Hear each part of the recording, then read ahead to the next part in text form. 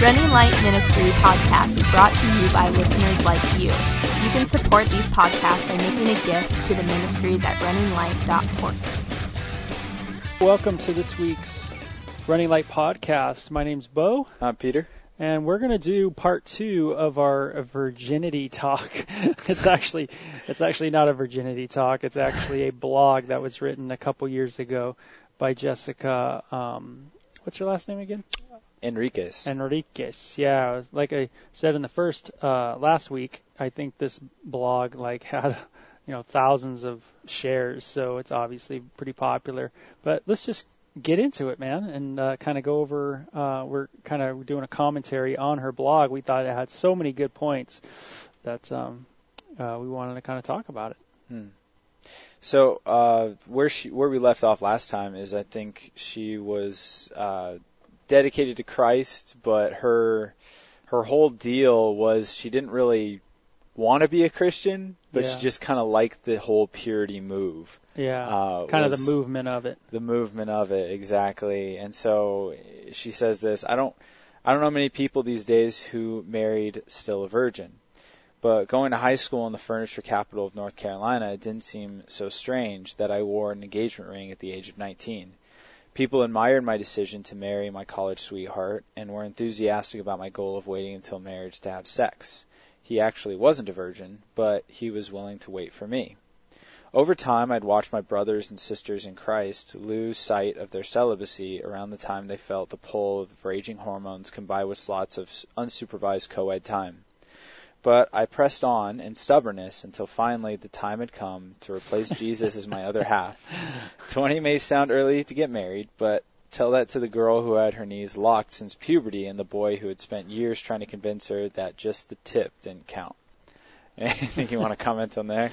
Well, I was just thinking how she everything's so grudgingly put, and that's what I find so fascinating. It's like, it's kind of like, man, dude, being pure kind of sucks. You know what I mean? You really get that from her. Yeah. That there's no joy or pursuit of it. There's no hey, God's a greater pleasure, a greater truth, a greater reality, and I know that, so I've experienced that. So it's the fight's worth fighting for. Instead it's just like, man, dude, everybody, there's, and it's kind of I think she paints a real naive picture too of consequences of teenage sex that is just missing from the commentary. Where instead of, I mean, let's face it, a lot of people do have sex as a teen, but most people's first sexual encounter as a teenager is not a positive one. Meaning they walk away from it going like that was scary. I don't know if I like that. You know what I mean? They're kind of shell-shocked by the event. That type of thing. And obviously a lot of people have amazing ramifications from sexual behavior in their life. It's one of the probably the most affected areas of our lives that we'll have to deal with our whole life is our sexuality and how we use it. And she seems to just not be thinking in those terms. She's just thinking like, man, it would be fun. It's a bummer I can't. Yeah, and you definitely get that from her fiance as well, where first of all he says that he wasn't a virgin, and it's really clear that he wasn't a Christian from the future stuff that she says about him. But the only reason why he waited was because she made it clear that her virginity mattered, and so what he would do is the last part is a little right, a little graphic, right? Just the tip doesn't count. That his whole deal with her was just how far could I push this girl without going over was kind of more of his perspective. And coming from the Marine Corps, it's interesting because you have these guys like my buddies. They really liked having sex with like multiple different girls, but they always liked virgins. They always liked pure girls. And I didn't really understand it, but I would ask him questions about it. I was like, why are you going after this girl? Why are you putting in that time for this girl when you could just have sex with someone like in the bar? You know, like what's the difference? And for them, it was like this, it was a pride thing. It was a lot of a pride thing of just like, you know, I get to be the first one in. And, you know, like I am like taking this pure girl and I'm kind of like manipulating her and putting her in this way. And they found that was a very like intriguing thing. And it's almost like a desire to steal purity and innocence was kind of more their desire in these things. Now, I'm not saying that was this guy's motivation for sure. Obviously, he married her. But I'm definitely saying that, like, when you're looking at this person, you have two people who don't think that waiting till marriage is a good idea. Waiting till marriage, you know, so you have two people who already like are looking at it like, we don't want to wait till marriage, and both of them just, and I like how she put it, it was just her stubbornness, right? She's just like, I said I was going to do this, so I'm going to do it. And there are a lot of people out there, not a lot of us have that level of self-control, right? But there are people out there who just have a level of self-control that just because they say no, they're not going to do it. And those people are few and far between, but she seems to be one of them. Yeah. You know, but the thing that she's finding is that her stubbornness is not a very good motive for doing this. Just because she's doing this just because she said she was going to do it. Yeah. But is that really a positive motive? Is that really something that's going to benefit her in her marriage or any other event inside of her life? Yeah, and it's like almost, it's obviously from this blog, she wasn't, it wasn't a positive. You know, for her. It was a negative for her. And I think that's how it is with all of us. Whenever we are doing things out of willpower, or what the Bible would say is our own flesh, instead of contrasted with the work of the Spirit, then, you know, it is going to be something that we're not going to really get the right results that we want. And it's because our motives are wrong. We're doing it in the wrong power anyway. You know, but certainly I think, you know, her cards get played where she certainly doesn't see things as a Christian, you know, because there's no idea of like, hey, it's okay for me to die to my flesh, you know, or things like that. You know, and those are things that Christians talk about, is dying to flesh, struggling with flesh, you know, and again, if there's no, you know, if she's really just a, you know, kind of an agnostic, you know, in a Christian culture, you know, then, you know, she's going about it all wrong anyway, really, you know. It's like, because she's never answered the question for herself, and that is, why is she wanting to stay pure, and what is pure anyway? Like, what does that mean? You know, purity.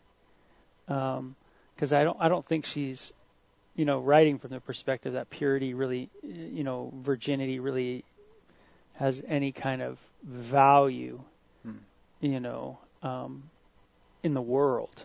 Yeah. You know, she doesn't write from like that kind of thing. Yeah, and you bring up another good point, Bo, that I think that she's kind of dancing around, she's touching on for sure, where the idea of what is purity, and you get this idea from her relationship, and even especially that last line, and something that's kind of clear inside the church, that our view of purity is just as long as the hymen doesn't break. You know, I hope that's not too graphic for people, but as long as the hymen isn't broken, we're still pure. So, you know, we could have oral, we could have anal, we could have, you know, whatever, we could have, you know, whatever. Yeah, whatever. And that doesn't violate the sanctity of purity. Yeah. Where in biblical terms, when we say purity, that's not at all what we're talking about. That's legalism. That's something actually the Bible teaches against. Right. In Colossians 2, he says people say, do not taste, do not touch, do not handle, which all concern things regarding the flesh. And he says, and they have the appearance of wisdom and self-imposed religion, but are of no benefit in regards to defying the flesh. And what Paul's getting at is that he's saying that is not purity. That's me looking at desires inside of my life and just saying no to them for the sake of saying no. Yeah. And what Paul gets at in Colossians 3 about setting our minds on Christ and like dying to ourselves is he's getting to this idea of what purity in Christianity is. It's not looking inwardly and suppressing desires, but it's looking outwardly and expressing greater desire for Christ. That's right. And what that does for a Christian is what it does is it puts our desires in the proper order. So it means that me as a Christian, just because I'm a Christian doesn't mean I don't desire to have inappropriate sex. Mm-hmm. It means that my desire for Christ is higher than that, and that's what keeps me from doing it. Yeah. Right? If all I'm doing is suppressing it, I'm once again falling into the Colossians 2, where it's just legalism. Right. Of do not taste, do not touch, do not handle. Yeah, and it's no different from any other kind of philosophy or form of asceticism, a denying of the flesh of anything. Yeah. And so it's a great point, and that's Christianity, though, what you're talking about in Colossians 2, that's Christianity. And 3 is, that's what we call walking in the Spirit. It's setting our minds on. Purity is much more to do than just, having sex. Even from a biblical perspective, you can have sex and God can still make you pure.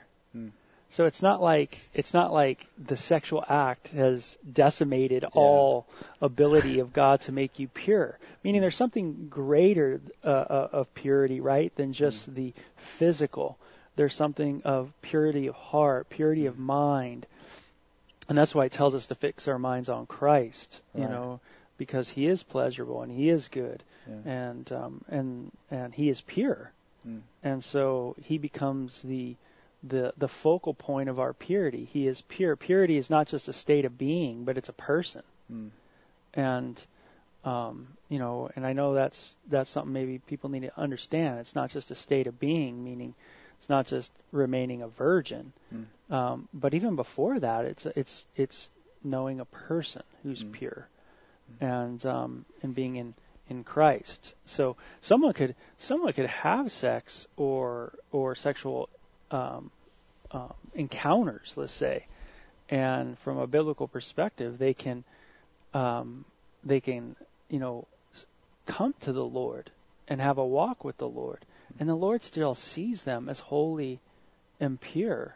The blood of Christ can do that, because if that wasn't the case, then we'd fall in and out of holiness with God, like on a lot of levels. You know what I mean? One minute you're doing great, the next minute you might cuss. Well, then I'm not holy, and then the next minute, there's what we call, in theology, positional righteousness.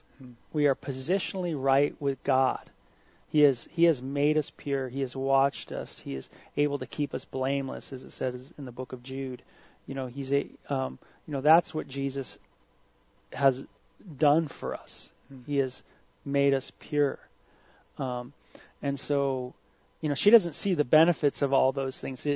She sees it more as, I think, she sees it as maybe a state of mind than a person itself. So I know that might be a little deep and things to think through, but they're worth thinking through. Yeah. For sure. Yeah.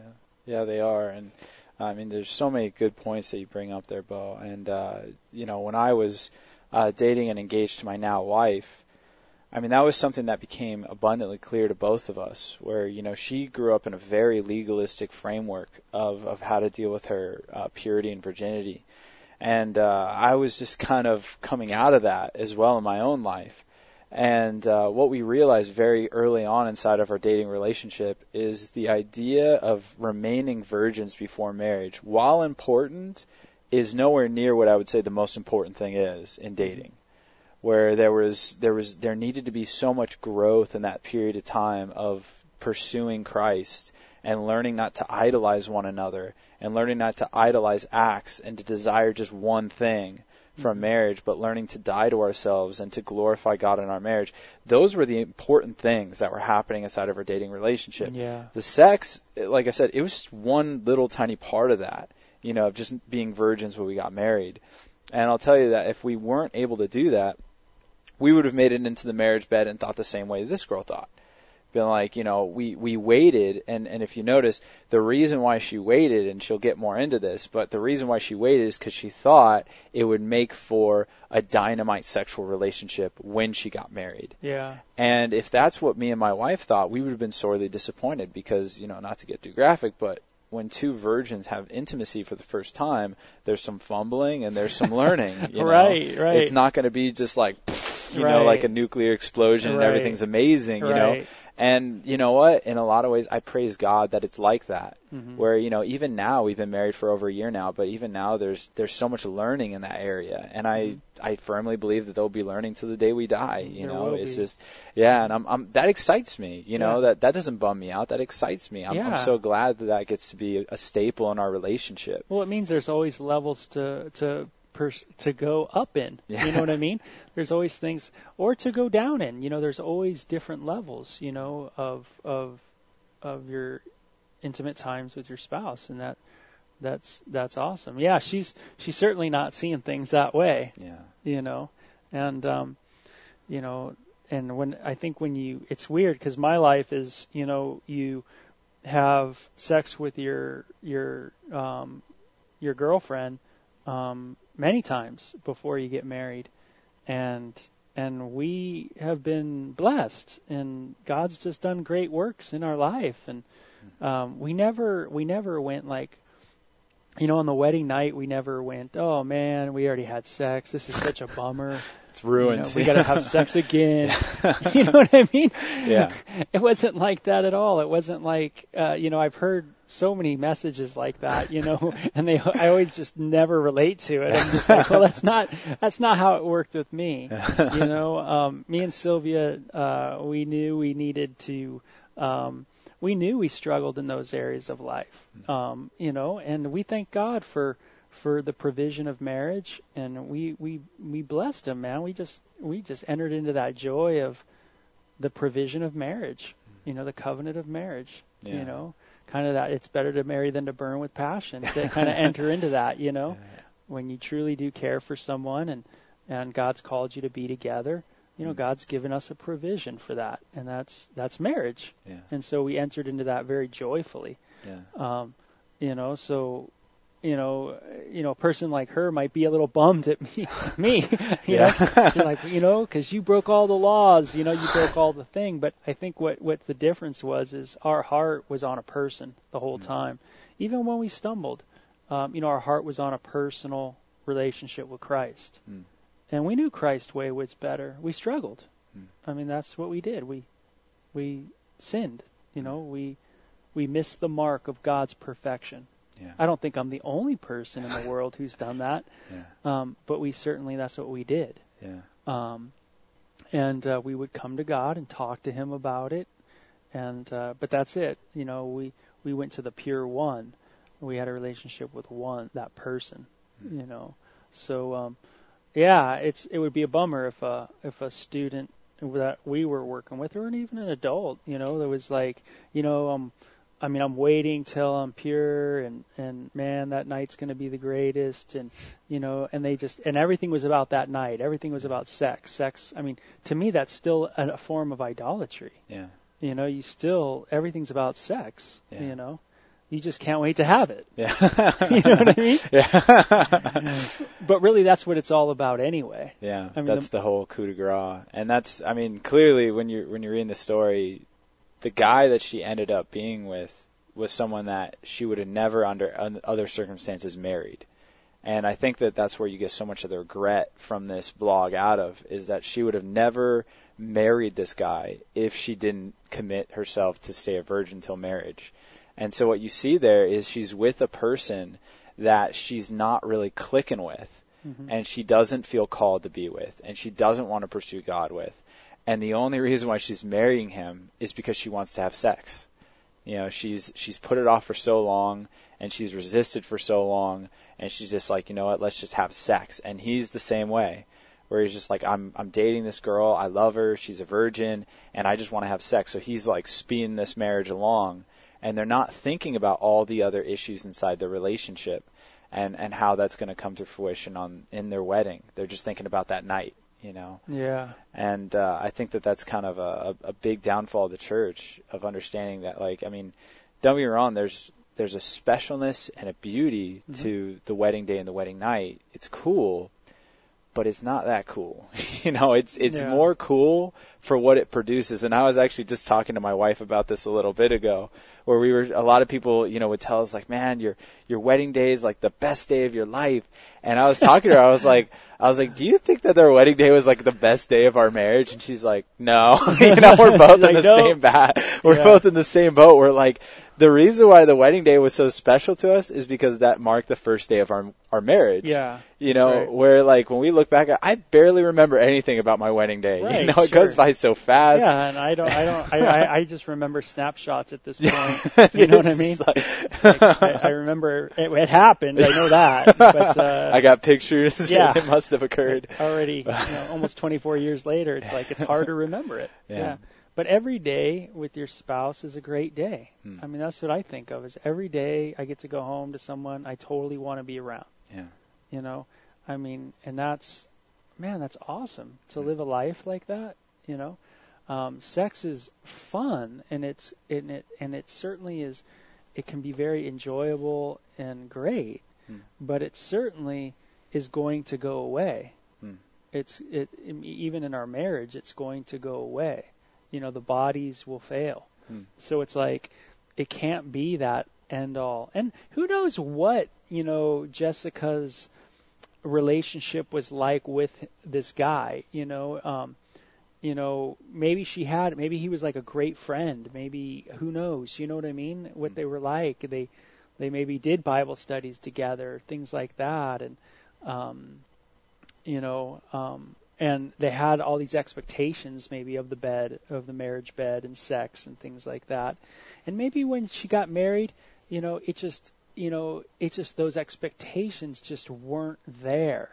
You know what I mean? It's like, and sometimes I think that happens because there's, maybe Jessica never was taught, like she mentions about her mom earlier on in the blog, about how her mom talked to her about sex, kind of this real standoffish, calling her private part a flower, and, just real kind of almost scared. But, maybe she just, thought like, she didn't really understand that it's okay to be, there's a sensuality that's okay, and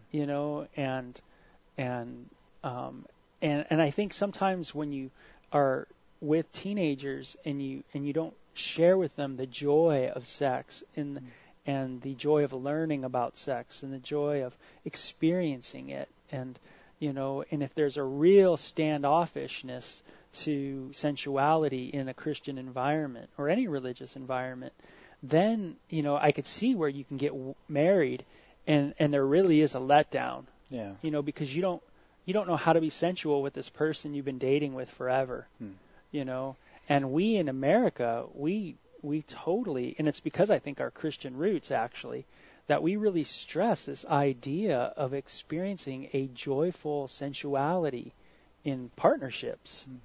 And so in our culture, it's not like an arranged marriage, where you don't know each other and you come together and you have to have sex, and it's like you don't have to like it, but you just have to endure it. Yeah. You know what I mean? Kind of thing. And then hopefully over time, maybe you get to kind of somewhat like it, or you know what I mean? Yeah. Maybe or maybe not. Yeah. Doesn't matter. You're with them. That's right. It's just a functionality. Yeah. Sex is just a function within the marriage, and that's all it is. Yeah. That's all it becomes, in some cultures. But in America, it's not like that. Sex is not just a functionality within the covenant of marriage, but it actually, it's so much more than that, than just function. There's supposed to be a joyful, playful sensuality and enjoyment of it. And if that's not taught to someone like Jessica when they're a teenager, and they're able to cultivate that within a dating relationship, which is scary.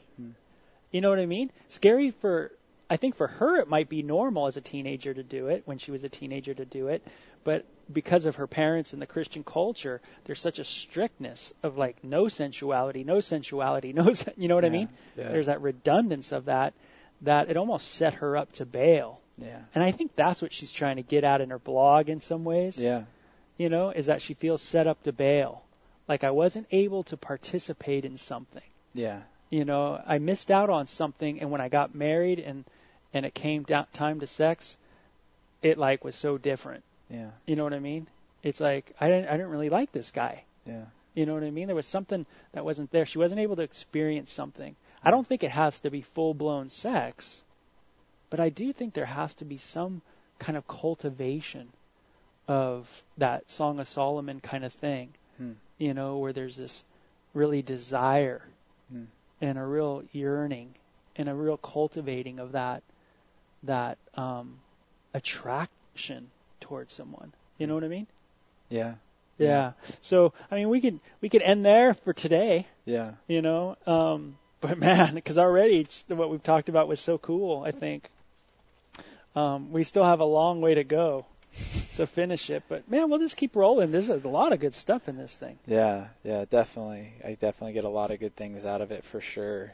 And I like what you were saying, Bo, about just the different ways that she viewed it and the resentment that could be built as a result of that, for sure. And that's another good word for young people as well and for adults as well, is like if I'm building a resentment towards God for something he told me not to do, then am I really honoring him, you know, by doing it?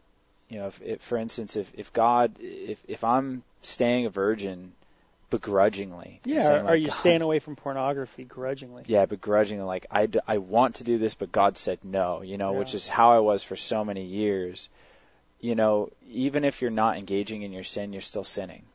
Because it's not done out of love, and that's what, you know, Paul in 2 Corinthians 5 says is the love of Christ that drives us, that compels us, and that's the only type of sacrifice that Jesus desires, right? A sacrifice made of love, and that is what he wants. So our honoring of God has to do with the internal of how we feel about him, and not so much the external. Yeah, so true. You know, I think the answer to a lot of that too, for those that are listening, is, you know, always talk to God. Always talk to God. I mean, Jessica probably could have saved herself a lot at that point in her life if she just could have talked to God about sex and just said, hey, God, you know what? I love watching porn. Yeah. I enjoy it. I love masturbating. I love having oral sex with my boyfriend. I love, you know what I mean? I mean, it would have been better for her just to come to God and just be honest and just say, hey, this, you know, I do like this, God, but I'm desiring, but I long to have you do a work in my heart. Yeah. You know what I mean? Yeah. To say I can't do it. I like these things. Yeah. But I know you can. I know you're better. Yeah. You know, you're God.